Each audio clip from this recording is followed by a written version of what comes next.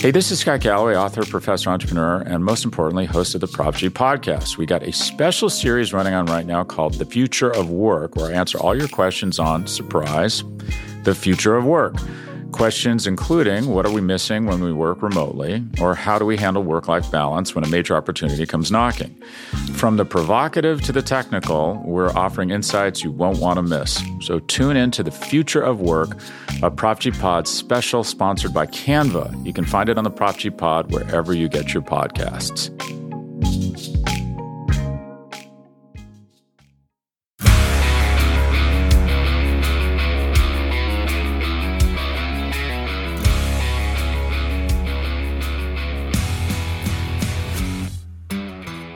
Welcome to the Daily Hammer, your daily news source when it comes to the Atlanta Braves as part of the Talking Chop Podcast Network. My name is Sean Coleman. You can find me at Stats SAC on Twitter. And even though the MLB lockout is going on, we've got plenty of news to talk about. And as I love to do when there's plenty of news to talk about, I love to have other folks come on and join me. And it's the first time I've talked with this gentleman since the Braves won the World Series, but I know that he is still as ecstatic as it can be. More than 10 weeks since they won it. His name is Eric Cole.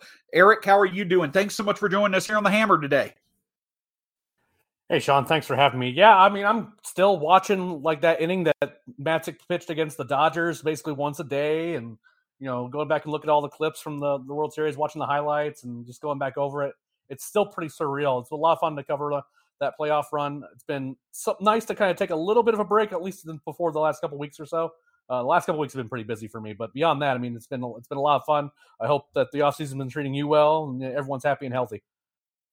Same to you and your family, and obviously all Braves fans everywhere. I'm not sure how big of a football fan that you are, but also to all the listeners, congratulations on the Georgia Bulldogs, the state of Georgia, finally getting some due when it comes to winning the big game. So it's certainly been a fun few months. But, of course, we wanted to bring Eric on. Of course, you can find him at Leprechaun, Leprekhan, on Twitter. Obviously been covering the Braves and doing a great job of doing it, him and the great team over at Talking Chop. But want to get Eric involved and get his thoughts on several things that are going on. And so we've got, the international prospect signing period, Eric. It's not something that lasts a while, but delayed about 6 months from July of 2021 to now. And I know you probably are a bit more excited than most because it's actually a period you can cover again to the full extent with the Braves sanctions now being taken care of and them having their full capacity.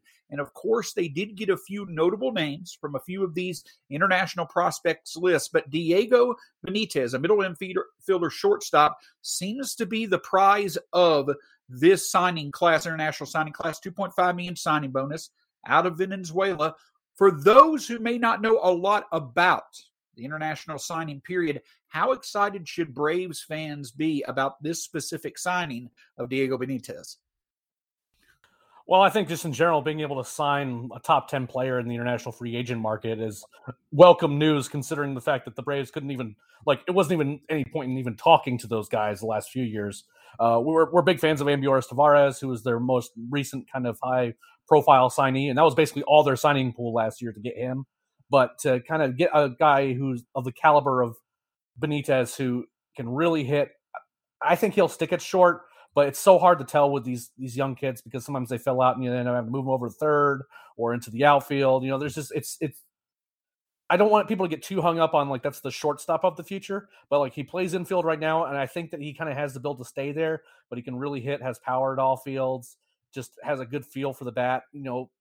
There's things about, him being a kid where, maybe his approach isn't exactly what you want and maybe the pitch recognition isn't there. But frankly, when you're talking about 16-year-olds, I'd be pretty surprised if he could, pick up on changeups really easily. So again, this is a kid that's going to be a ways away. Don't start asking us, when is Benitez going to make his full season debut this year? Because it's not going to happen.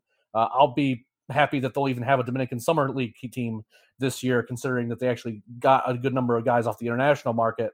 But he can really play. Douglas Glad's another really good one too. He can really hit. He's more of a physically maxed out sort of guy. He's just kind of like that smaller, compact frame, but he can already play well. And after that, just kind of coming down to kind of learning the game and but I don't necessarily think he's going to grow 5 or 6 inches taller or anything like that. So, those are both, fans should be excited about these guys, but temper your expectations in terms of when you might see them.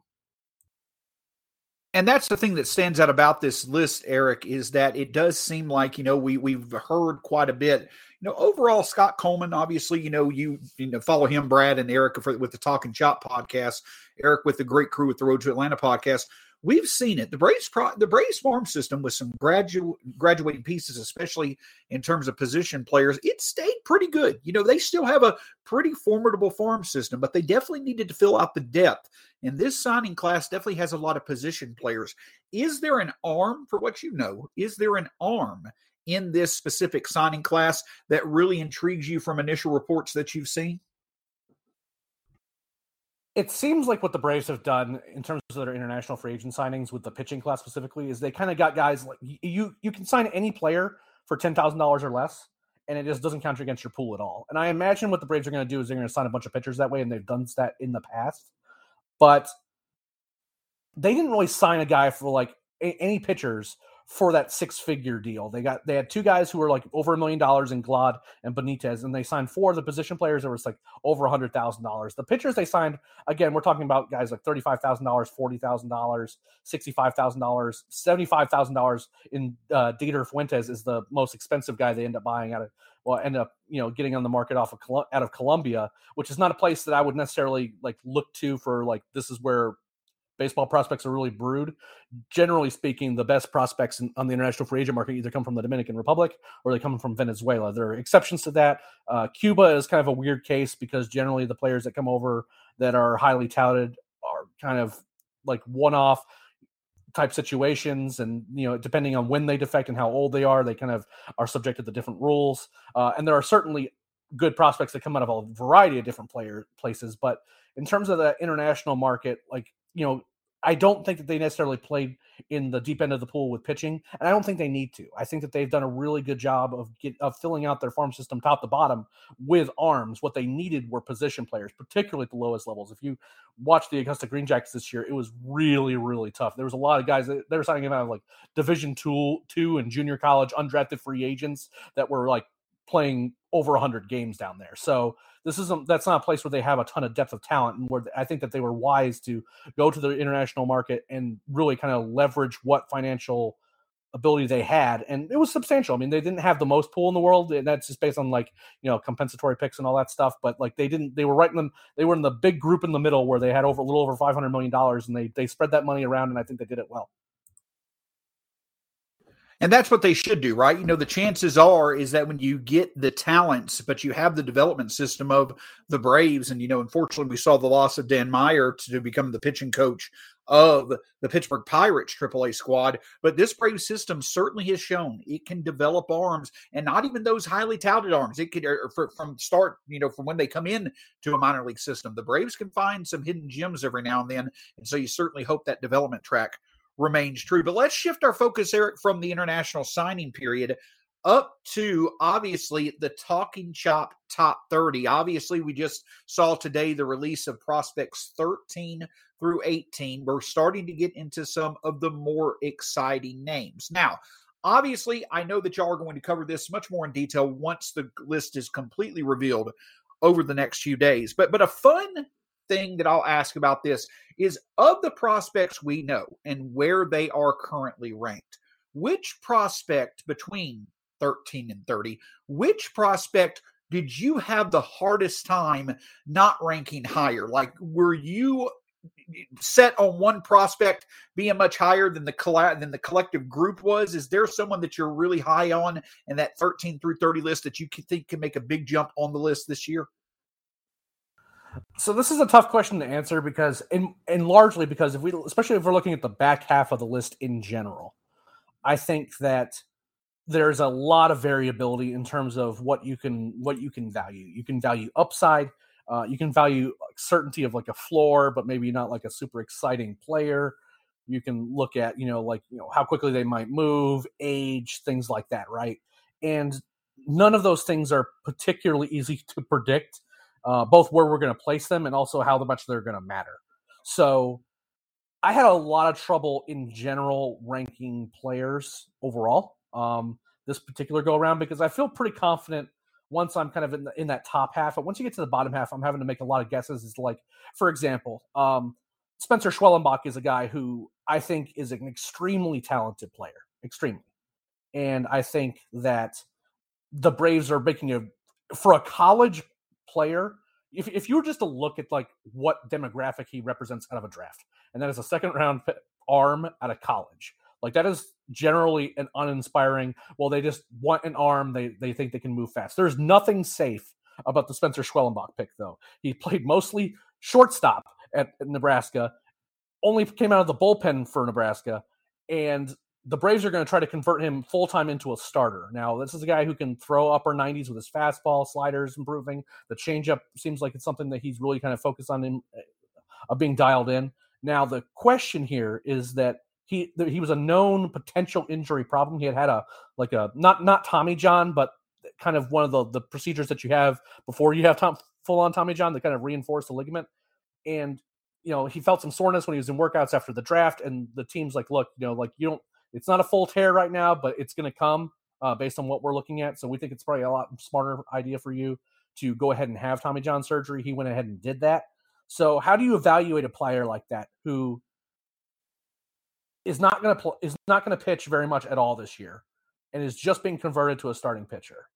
That's kind of explains why we have him ranked a little lower. And it's just that there's so much risk associated with him that we just don't really know what to make of him. Now, the upside here is that let's assume that like Tommy John rehab just doesn't go very well. He can still fall back and he'd be a perfectly reasonable bat, right? Like you would not be unhappy to have him playing infield somewhere in your minor league farm system. You just wouldn't. He was a very good player offensively as well. So there was a lot of variance in where to put him. The Braves really like him. We've heard some really good things.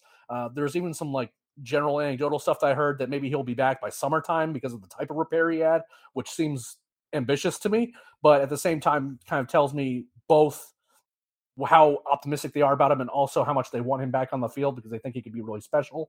So in terms of guys that like are weird placements and maybe could see a pretty significant jump in their stock based on once we have more information about them, it'd be Schwellenbach. The other name that kind of I circle as another guy that, again, I know that this is kind of like who I was higher on than others. I think that we were all generally in kind of the same general range on a lot of guys.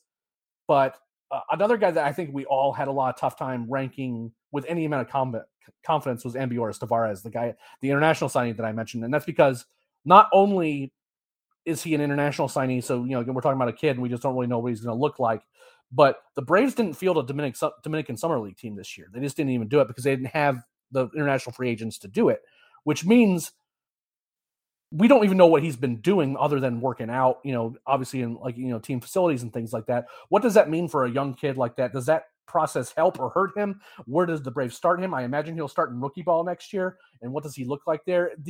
That's a guy whose stock can go way up or way down just based on information that we get going into going through the 2022 minor league season. And I don't have great answers for folks as to kind of what should we expect? How quickly should he move? Those types of things. Those are the types of players that I really circle, and I don't necessarily think I'm higher or lower on, but my certainty of where we end up placing him is certainly the worst because we just don't have a lot of great information on him. Love the insight. And that's the reason why these lists are so fun is, just the thought process and things like that goes into them. The other question that I'll ask is this, is that, in general, you look at that 13 through 18 list that was released today, and, the Braves have drafted they have had 4 draft picks in the first round over the past 3 drafts, because if you go back to the Carter Stewart, when they picked him 8th in the 18 draft, they didn't wind up signing him. I believe I've got my numbers right, but Shea Langeliers obviously is going to be higher up on the list. The thing that I will say though is that you've got Braden Shoemake, you've got Jared Schuster, you've got Ryan Cusick, all in that middle tier. Was it surprising to you to see those picks not higher on the list? And I know that the Braves have kind of done the bargain hunting thing in the first round to have more money later on in drafts. But when y'all were making out this list, did it surprise you that some of those players were not higher up on the list, that all those first round picks were kind of in the middle of the top 30? So this is a tough question to parse for a number of reasons. Because one, in some respects, no, because you're talking about, Shea Langeliers was a top 10 pick, right? And obviously he's going to be higher up on our list. But all three of these players were picked around the same place in their respective first rounds. So in a sense, no, I'm not that surprised by it. We're talking about different trajectories too with guys. In the case of Ryan Cusick, I would not be shocked at all if he ends up being a top 10 or higher prospect by midseason. It's just a question of, going into the season, there's real reliever risk with him. The guy throws 101, 102 miles an hour. We love that. But the command sometimes is lacking. And whenever he's been, kind of going to those secondary pitches, particularly, he spiked some down there in Augusta.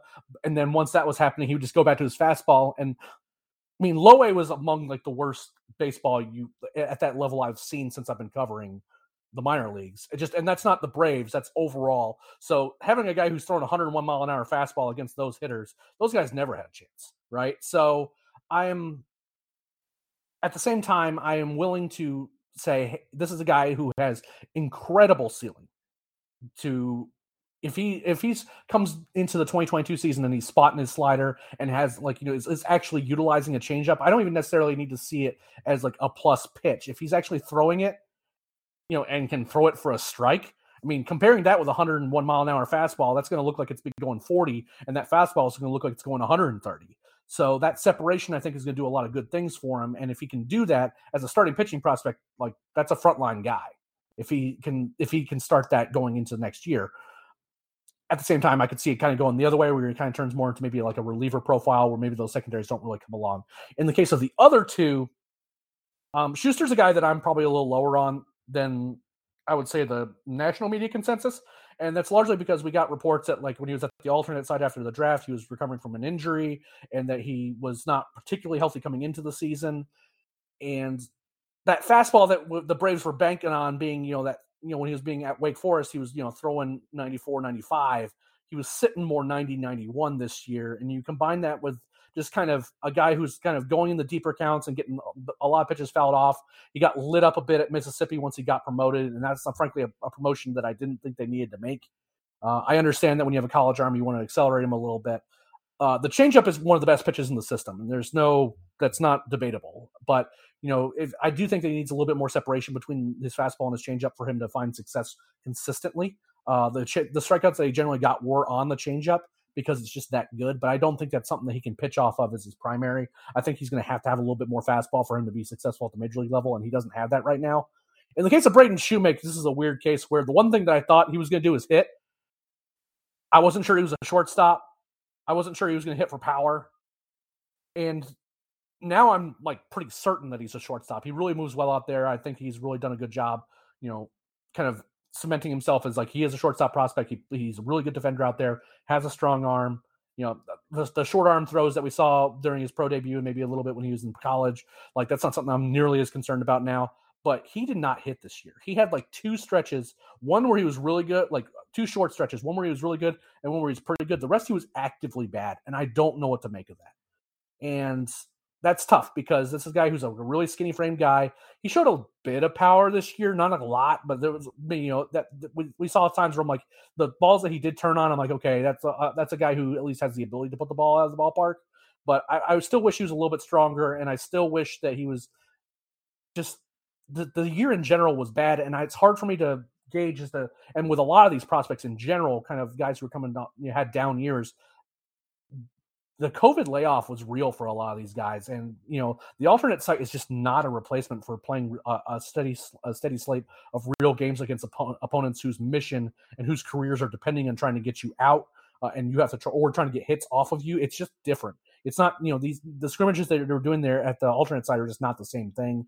And, plus you have a lot of younger guys who are not even at the alternate site, that they were just kind of on their own or having to do private workouts and things like that. And again, it's just not a replacement for that development. So to answer your general question is that, was I surprised? Probably not, just because again, those are guys who are all selected around the same point in time. And especially when you have that kind of that COVID layoff, that it's not surprising to me that some of these guys are going to be at the relatively the same ranking and relatively thought of relatively the same way, because the Braves are kind of targeting that level of talent, I think. but how they got to those rankings is definitely a bit different. And I could see them a lot more separation between the three once we kind of get into the midseason. Hey, this is Scott Galloway, author, professor, entrepreneur, and most importantly, host of the Prop G podcast. We got a special series running on right now called The Future of Work, where I answer all your questions on, surprise, the future of work. Questions including what are we missing when we work remotely, or how do we handle work-life balance when a major opportunity comes knocking? From the provocative to the technical, we're offering insights you won't want to miss. So tune in to The Future of Work, a Prop G Pod special sponsored by Canva. You can find it on the Prop G Pod wherever you get your podcasts. Another day is here, and you're ready for it. What to wear? Check. Breakfast, lunch, and dinner? Check. Planning for what's next and how to save for it? That's where Bank of America can help. For your financial to-dos, Bank of America has experts ready to help get you closer to your goals. Get started at one of our local financial centers or 24/7 in our mobile banking app. Find a location near you at bankofamerica.com/talktous. What would you like the power to do? Mobile banking requires downloading the app and is only available for select devices. Message and data rates may apply. Bank of America N.A., member FDIC. And this is a lot of fun. So make sure that if you've been reading along, again, the top 30 list, in my opinion, and I've read it for years, even before I came on, with Talking Chop, from Eric's great work that he and him and his team have been doing for several years. Make sure to check out the latest every day this week when it comes to the Talking Chop top 30. And then obviously we'll have the reaction on the Talking Chop podcast network and through other varieties at talkingchop.com. And staying on the prospects for a second, Eric, we also started getting, an idea of what the national media thinks, national outlets, I guess you could say, those that cover the entire majors, of where they think Braves prospects currently are. And there was some pretty interesting movement from previous rankings, even a year to 2 years ago. Baseball America came out earlier today and they released their top 100 list, and it starts to get a bit eye-opening. You see number 46, Michael Harris, number 54, Shea Langeliers, number 84, Christian Pache, and you don't see Drew Waters. So the question that I just want to get your general reaction, but the question that I have for you is this.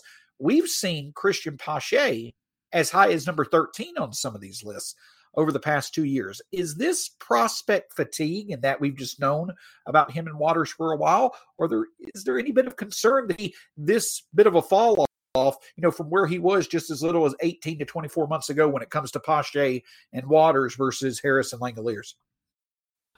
I think it's a bit of both. And in terms of Pache and Waters, they haven't done themselves any favors by not really being able to hit their way out of AAA consistently, right? In Pache, this is a guy who's never posted an OPS in the minor leagues above 802, I believe.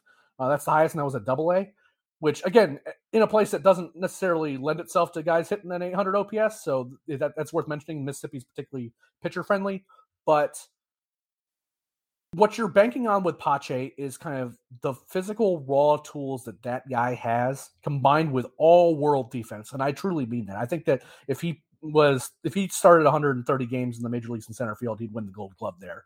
So if you have that, what do you need from him to keep him in the major leagues as a regular player? And you probably need a league average bat, maybe a little bit better. And the problem is that what a lot of people saw was 67 or 60 or so at bats in the major leagues that were not good this year. They just weren't. And there's no denying that at all. But, it was a really small sample, and then he was hurt. And then he went to Gwinnett, and particularly in the second half, he hit well. And this is a guy that has power. He has good speed underway. I think that the notion that he's going to be a guy who steals 30 bases a year is just not going to happen. It just takes him a little while to get going. He has a lot of long levers. So it's not I don't think he's that quick twitch, steals bases sort of guy. I think he's a guy that just can really run, take first to third, second to home really easy, maybe first to home if you really need him to. Once he gets going, he's really fast. And you combine that with his defense, that's what you're kind of banking on, combined with some, I think, 15, 20 home run power. But we haven't seen him do that, and he hasn't had that season in the minor leagues where wow, he's really figured things out with the bat. He's improved in certain areas at times. He's in the minor leagues, at least, he was drawing more walks, and he's gotten better at that over time. He's hit for more power over time, but there haven't been big jumps. And what happens is that now he's 23 years old. you start wondering, when is he going to figure it out? And combine that with more draft classes coming in, you have a lot. There's a, since he's been, signed by the Braves, there's been, 5 or 6 first rounds of the draft that have been introduced to the top 100, right? And so if you're talking about top 15 picks, even if you're only thinking that the top 5 guys end up being, or 5 guys from each draft end up being top 100 prospects, it's still a lot of numbers, a lot of names. And you combine that with kind of some underwhelming numbers, or at least not the kind of jumps that you would need to justify him putting him high on the list. I'm not that surprised that we see him back up a bit. Now, I still think that the ceiling on that guy, especially from just a raw tools perspective, is insane. I think the probability that he gets to that ceiling is much lower. But I don't think he's a guy who's just never going to hit in the major leagues. I think he can be a league average or better hitter. I think he can be a really valuable guy on the base paths. And more importantly, that defense is incredibly good. So that's a really valuable player. Even if he's not a guy who hits 280, 290 with 25 or 30 home runs, you don't need him to be Ronald Acuna Jr. You just need him to be able to be productive. And I think he can be that. In the case of Waters, he was already falling out of favor going into the season in terms of top 100 lists, and didn't really do himself a lot of favors. He had an injury at the beginning of the year, never really looked right. This seemed like it's almost like he knew what pitch was coming, but he was making the incorrect decision as to what kind of pitches to turn on, and that resulted in a lot of pulled ground, hardly hit ground balls that didn't really do him much good, and it just seemed like he was seemed a little bit lost as to kind of what his approach should be, and not necessarily at a loss for kind of what was happening in at bats. So once that happens, then the strikeouts climb up, and he starts having stretches where he just doesn't look very good at the plate. Other times, the power numbers for him, I'm surprised aren't better, because when he gets a hold of them, he really gets a hold of them. So he has a lot of things to work on. So the short answer to your question is there some prospect fatigue? Sure. That happens with every guy. Just, if a guy doesn't make the jump from AA to the All-Star game in the major league level, then guys wonder what's wrong with him. But at the same time, I think there's been a little bit of that, but there's also been on their end, some guy, just not getting the job done the way they need to. I mean, Christian Pache, it's not like the Braves didn't need an outfielder this year. You know what I mean? They were giving regular starts to Guillermo Heredia, Abraham Almonte. Those were guys who were getting seeing actual legitimate plate appearances at the major league level for a team to end up winning the World Series. I'm just going to find ways to say that in most conversations now. But this is a situation where there was an opportunity for Pache and he couldn't take it. And that starts to make you wonder maybe if we need to back off our expectations for him a bit. Even if we still like him a lot, it's not crazy to me to put him at the back end of a top 100 as opposed to the top 25.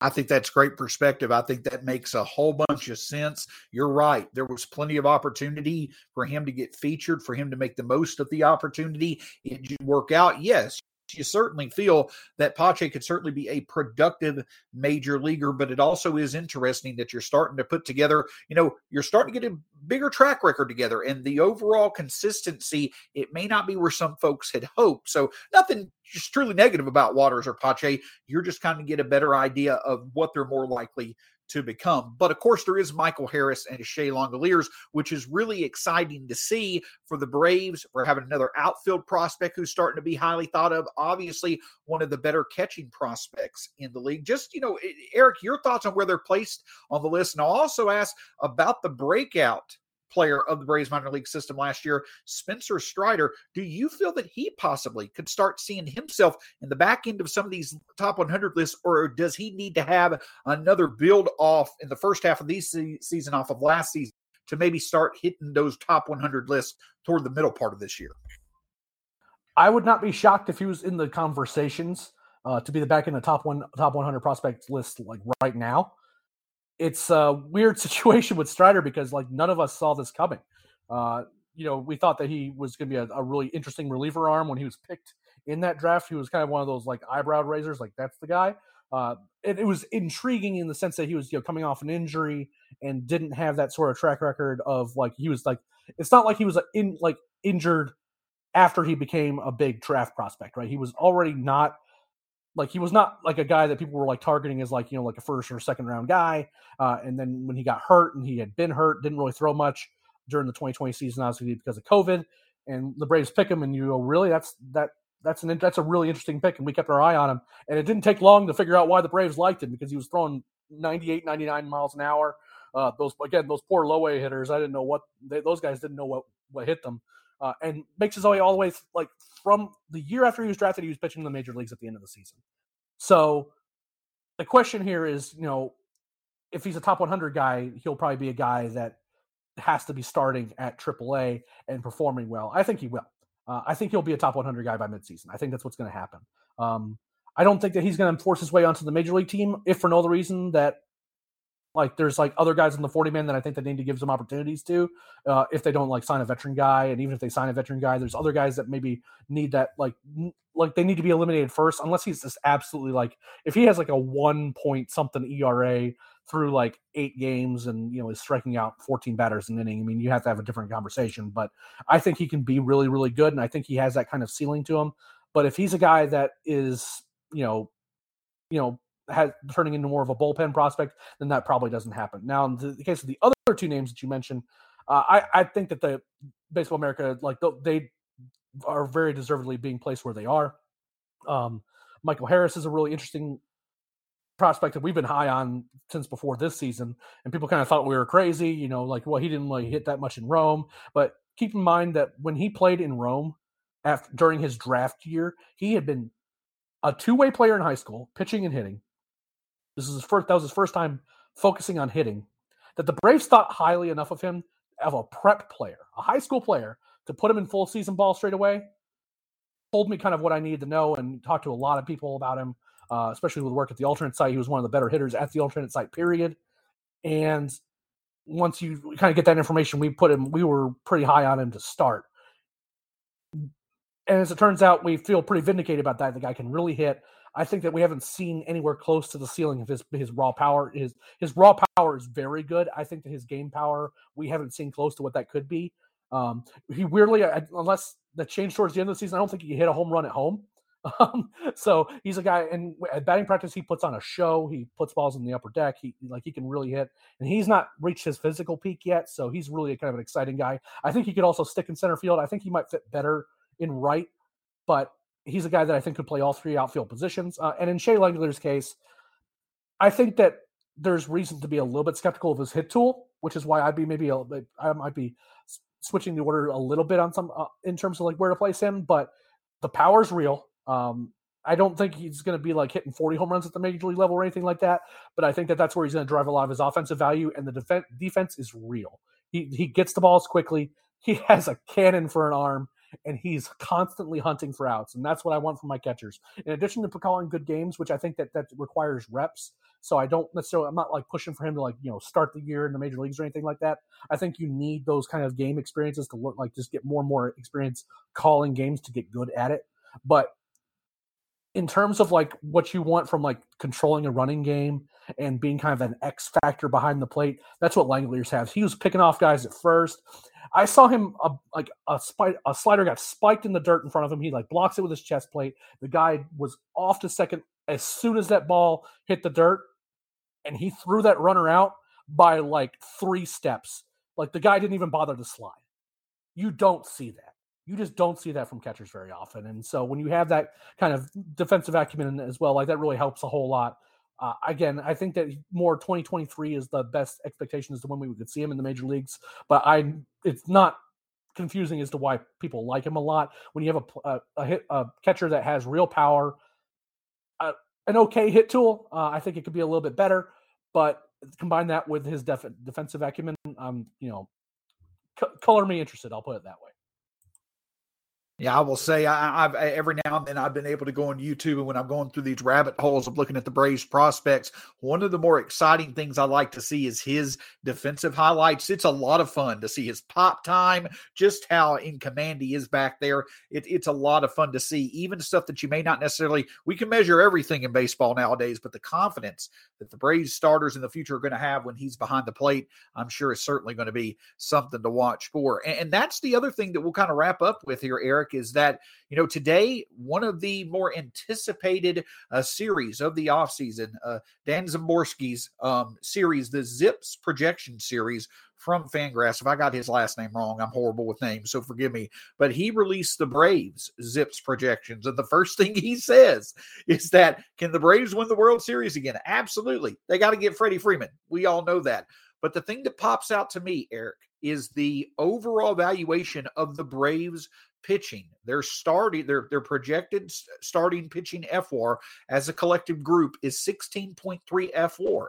That would have ranked 6th in the majors last year. Their bullpen is a collective 4.8 FWAR. That would have been 8th in the majors last year. Last year, the Braves finished 12th and 12th in terms of starters WAR and bullpen WAR. So it looks like there's going to be some natural progression and maturation of this pitching staff. We know what to expect from the offense, but if you got to get a good look at those ZiPS projections, did the pitching pop out to you as much as it's valued? And even Mike Soroka at 1.6 FWAR, that has to be exciting as well.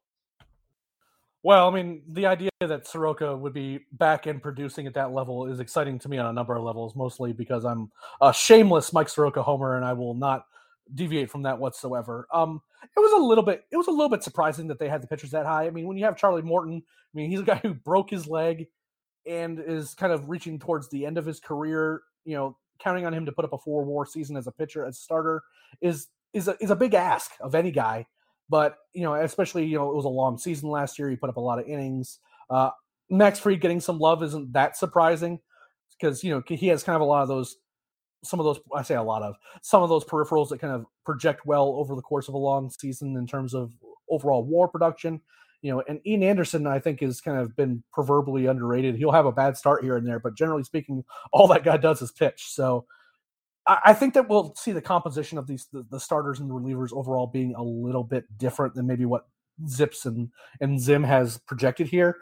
Just again, like, do we really know that Huascar Ynoa is going to be throwing enough to get to WAR? Is he going to be a guy that can replicate his success from the first half of the season? You know, are they going to go to guys like Kyle Muller, Tucker Davidson, Kyle Wright? Are those guys going to be in the mix? Does Mike Soroka, you know, when does he come back? And if so, what does he look like? Those are all real questions that have to be answered. And in terms of relievers, I mean, look, the night shift, color me a believer. I'm not necessarily the guy who's like super excited to have Will Smith coming out there in the 9th because I think he can be a bit more of an adventure than I would prefer. But I could also see, you know, like a lot of these relievers like Webb, Jackson, you know, Lee and Newcomb. I don't think that necessarily those are going to be the other guys that are going to be composing the rest of the relief corps. I think there might actually be a little bit more upside to that group in terms of what could end up happening. You know, so the short answer to your question is, was I a little bit surprised? A little bit, but at the same time, like, the Braves built their rebuild on pitching. And if they didn't have guys that were useful as starters, then that would be a problem. And what has happened is that they've gotten some guys, both guys they've developed as well as guys that they have brought in that have really been able to produce. And they seem to have a good handle on what that should look like. You know, it's going to be a little bit different than last year where we just had so many guys hurt. In the case of Drew Smyly just not being good anymore, that, you know, they had to kind of rotate some guys in and out until they kind of figured out the composition that they wanted. So again, like, you have to be happy with the pitching side of things. There's a lot of questions with the offensive side of the ball that we just don't have great answers to. I mean, Freddie Freeman's obviously the elephant in the room here, but also just kind of the composition of the outfield and what that's going to look like. We just don't have answers to those questions yet, and those questions won't be answered until the CBA is negotiated. Because I think there's zero chance that, like, left field is going to be like Ozuna and or Waters next year. I just think there's no chance of that happening. So if that's the case, then, you know, who is there and how do they produce? Is that a Jorge Soler out there? Is Ozuna getting most of the DH at bats? Is Ozuna going to be a guy that maybe the Braves target for moving in the wake of kind of the domestic violence accusations against him and the investigation that, you know, led to him just not being retroactively suspended for 20 games or whatever it was? Those are kind of questions that we just don't have great answers to. And I know that Szymborski, you know, and I know Dan, and I've talked to him a decent bit, and, you know, he'll be the first to say, like, you know, this is based on only the information that we have. This isn't like an opinion piece. This is just what the numbers tell us that can be generally true. It's not projecting that the Braves are going to be playing, you know, some random schmo at first base. It's not projecting necessarily that this is what is going to happen. It's just based on the information and what the roster looks like right now, that this is kind of the best look at it right now. And if considering the fact that they have this many unanswered questions and they're still projected this highly, bodes pretty well for 2022. And then, Eric, the last thing that I'll ask you, because this is just what's so exciting, and I know that y'all talked about it at length, but, just coming up on this season, when you look around Major League Baseball and the question is posed to you, what teams are best suited to truly be, you can say right now, you could see them being a contender for each of the next 5 years. I think the Braves have to be one of the most confident top 5 teams that anybody would answer. I think you could put the Braves up there, the Blue Jays, the White Sox, Padres potentially, Dodgers obviously, but whoever you have in that list. But I would say there are very few teams, if any, that are better positioned than the Braves to truly be a contender each of the next 5 years. And that's why it's so exciting that we got this World Series this early in the process, because there's a very good chance we could have 1 or 2 more at least to discuss in time. Yeah, it's kind of funny that the fan base, I think, is going to get a little bit spoiled because they went from 2018, finally win the division title of series against the Cardinals that we're just not going to talk about. Then 2 years later, they get the playoff, they get the playoff curse off their backs after winning division title after division title after division title. They finally win a couple World playoff series, and I am of the opinion, and I will die on this hill, that if the rules about like days off during the National League Championship Series against the Dodgers in 2020, that the Braves would have played in the World Series last year, not this past year, the year before. Because I think that the one thing that got the Braves is that they had that lead on them, and then they were just gassed and they were just tired, and they couldn't finish them off. The guys at the plate just looked worn out. And they had relievers that were worn out too. They had to kind of go to AJ Minter had a 3-inning appearance to start a game in that series, for example. And if I think that they had some rest, they would have been able to finish off the Dodgers last year. And then they obviously win the World Series title this year. So, I think they could get a little bit spoiled. I think that expecting a World Series title or a World Series appearance when you have a league that includes the Dodgers as well as teams that like to spend a lot of money, like the Phillies, and the Mets are obviously making their moves. The division itself could be a dogfight this year, let alone, making a run through the playoffs. So I'm cautiously optimistic, I guess is the best way I put it. And they've certainly positioned themselves well with the contracts that they've signed, like Acuna and Albies being on really team-friendly deals. The big question here is, there's going to be a pretty big hole at the number 3 spot in their order if Freddie Freeman leaves. And if that's the case, how do they fill it? What does that look like? So I think that they're in a really good spot, but a hitter of Freddie's caliber probably needs to be on this roster. I think it should just be Freddie, but at the same time, that question needs to be answered. Otherwise, it could be a little bit tougher than people are expecting. Agree completely. And I was asking that question assuming that we'd sign Freddie Freeman. Obviously, we'll wait to see how that comes once the MLB lockout is done. But Eric, how much fun is it to be able to sit here and talk for 30 or so minutes? We didn't even mention the MLB lockout. It's nice to have baseball news back a bit with all this news now out there and going on. What can people expect from you? Always glad to see the few times each week you're kind enough to do a Q&A on Twitter. It's always fun to get your perspectives on that. But also just what do you have coming up? Because I know obviously with a lot of this prospect news out there, you and the guys who cover the minor leagues are going to be busy over at Talking Chop. Well, the list rolling out over the next couple of days, the last 2 installments are on Thursday or Friday this week, are kind of the big mission right now. We've got those submitted and in the hands of the powers that be for editing and formatting and all that stuff. So once that rolls out, we have a couple other series going around Talking Chop that I'm helping out with. I helped out on the Hall of Fame, the guys who played for the Braves that are on the Hall of Fame ballot, and talking about them. I wrote about Billy Wagner there, and then the guys who they could be targeting in free agency is the big series that we're also kind of using to kind of fill the void while we're waiting for actual baseball things to happen.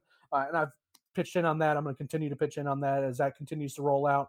I'm going to keep doing Q&As on Twitter. We're going to be doing the podcast over at the Road to Atlanta to kind of run down our thoughts on the top 30 list once it's all rolled out on Monday. Make sure you subscribe to this very podcast. Not only you get to the kind words of Sean here, but you also get the great Brad Rowland hosting the flagship show. I help on that show as well as the Road to Atlanta podcast. That way, if you are subscribed to this feed, you won't miss any of us. We're constantly putting content in this feed in one form or the other. So that's kind of what I'm focused on now. Once we kind of get past once we get kind of this blast of content of the kind of the free agency stuff, and I can have some time on the preparation for the minor league season is generally where once we kind of get into late winter, early spring is where I start going, and a little bit of preview content once we start getting rosters and all that stuff. But first and foremost, we got to actually be able to play baseball again, and hopefully that happens sooner rather than later. Agreed completely. His name is Eric Cole. Eric, thank you so much as always. It's a pleasure anytime that we get to cross paths, and if you'll stick with me for just a moment after we're done. But thank you for taking the time tonight. It was great to hear your perspective again about things, actually talking about the present and future when it comes to the Braves and baseball. Nice to be able to have these conversations again. Absolutely, Sean. Thanks for having me. You're doing a great job on the podcast, man. Keep it up. Thank you very much. His name's Eric Cole. Again, you can find him at Leprechaun, at LEPREKHAN, myself at Stats SEC. All of Eric's great work and the rest of the Talking Chop podcast, or the rest of the TalkingChop.com staff's great work at TalkingChop.com. As Eric mentioned, the Talking Chop Podcast Network, obviously the Road to Atlanta podcast as well. Stick around for all the great content and the reaction to it when it comes to the Talking Chop top 30 podcasts, as well as Hall of Fame reactions and things like that in the near future. For Eric Cole, my name's Sean Coleman. We'll talk to you again soon here on the Daily Hammer.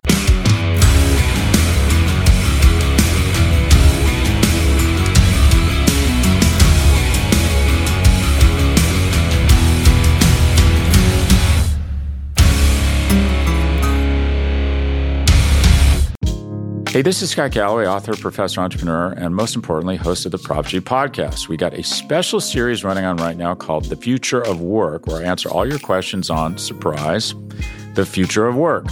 Questions including, what are we missing when we work remotely? Or how do we handle work-life balance when a major opportunity comes knocking?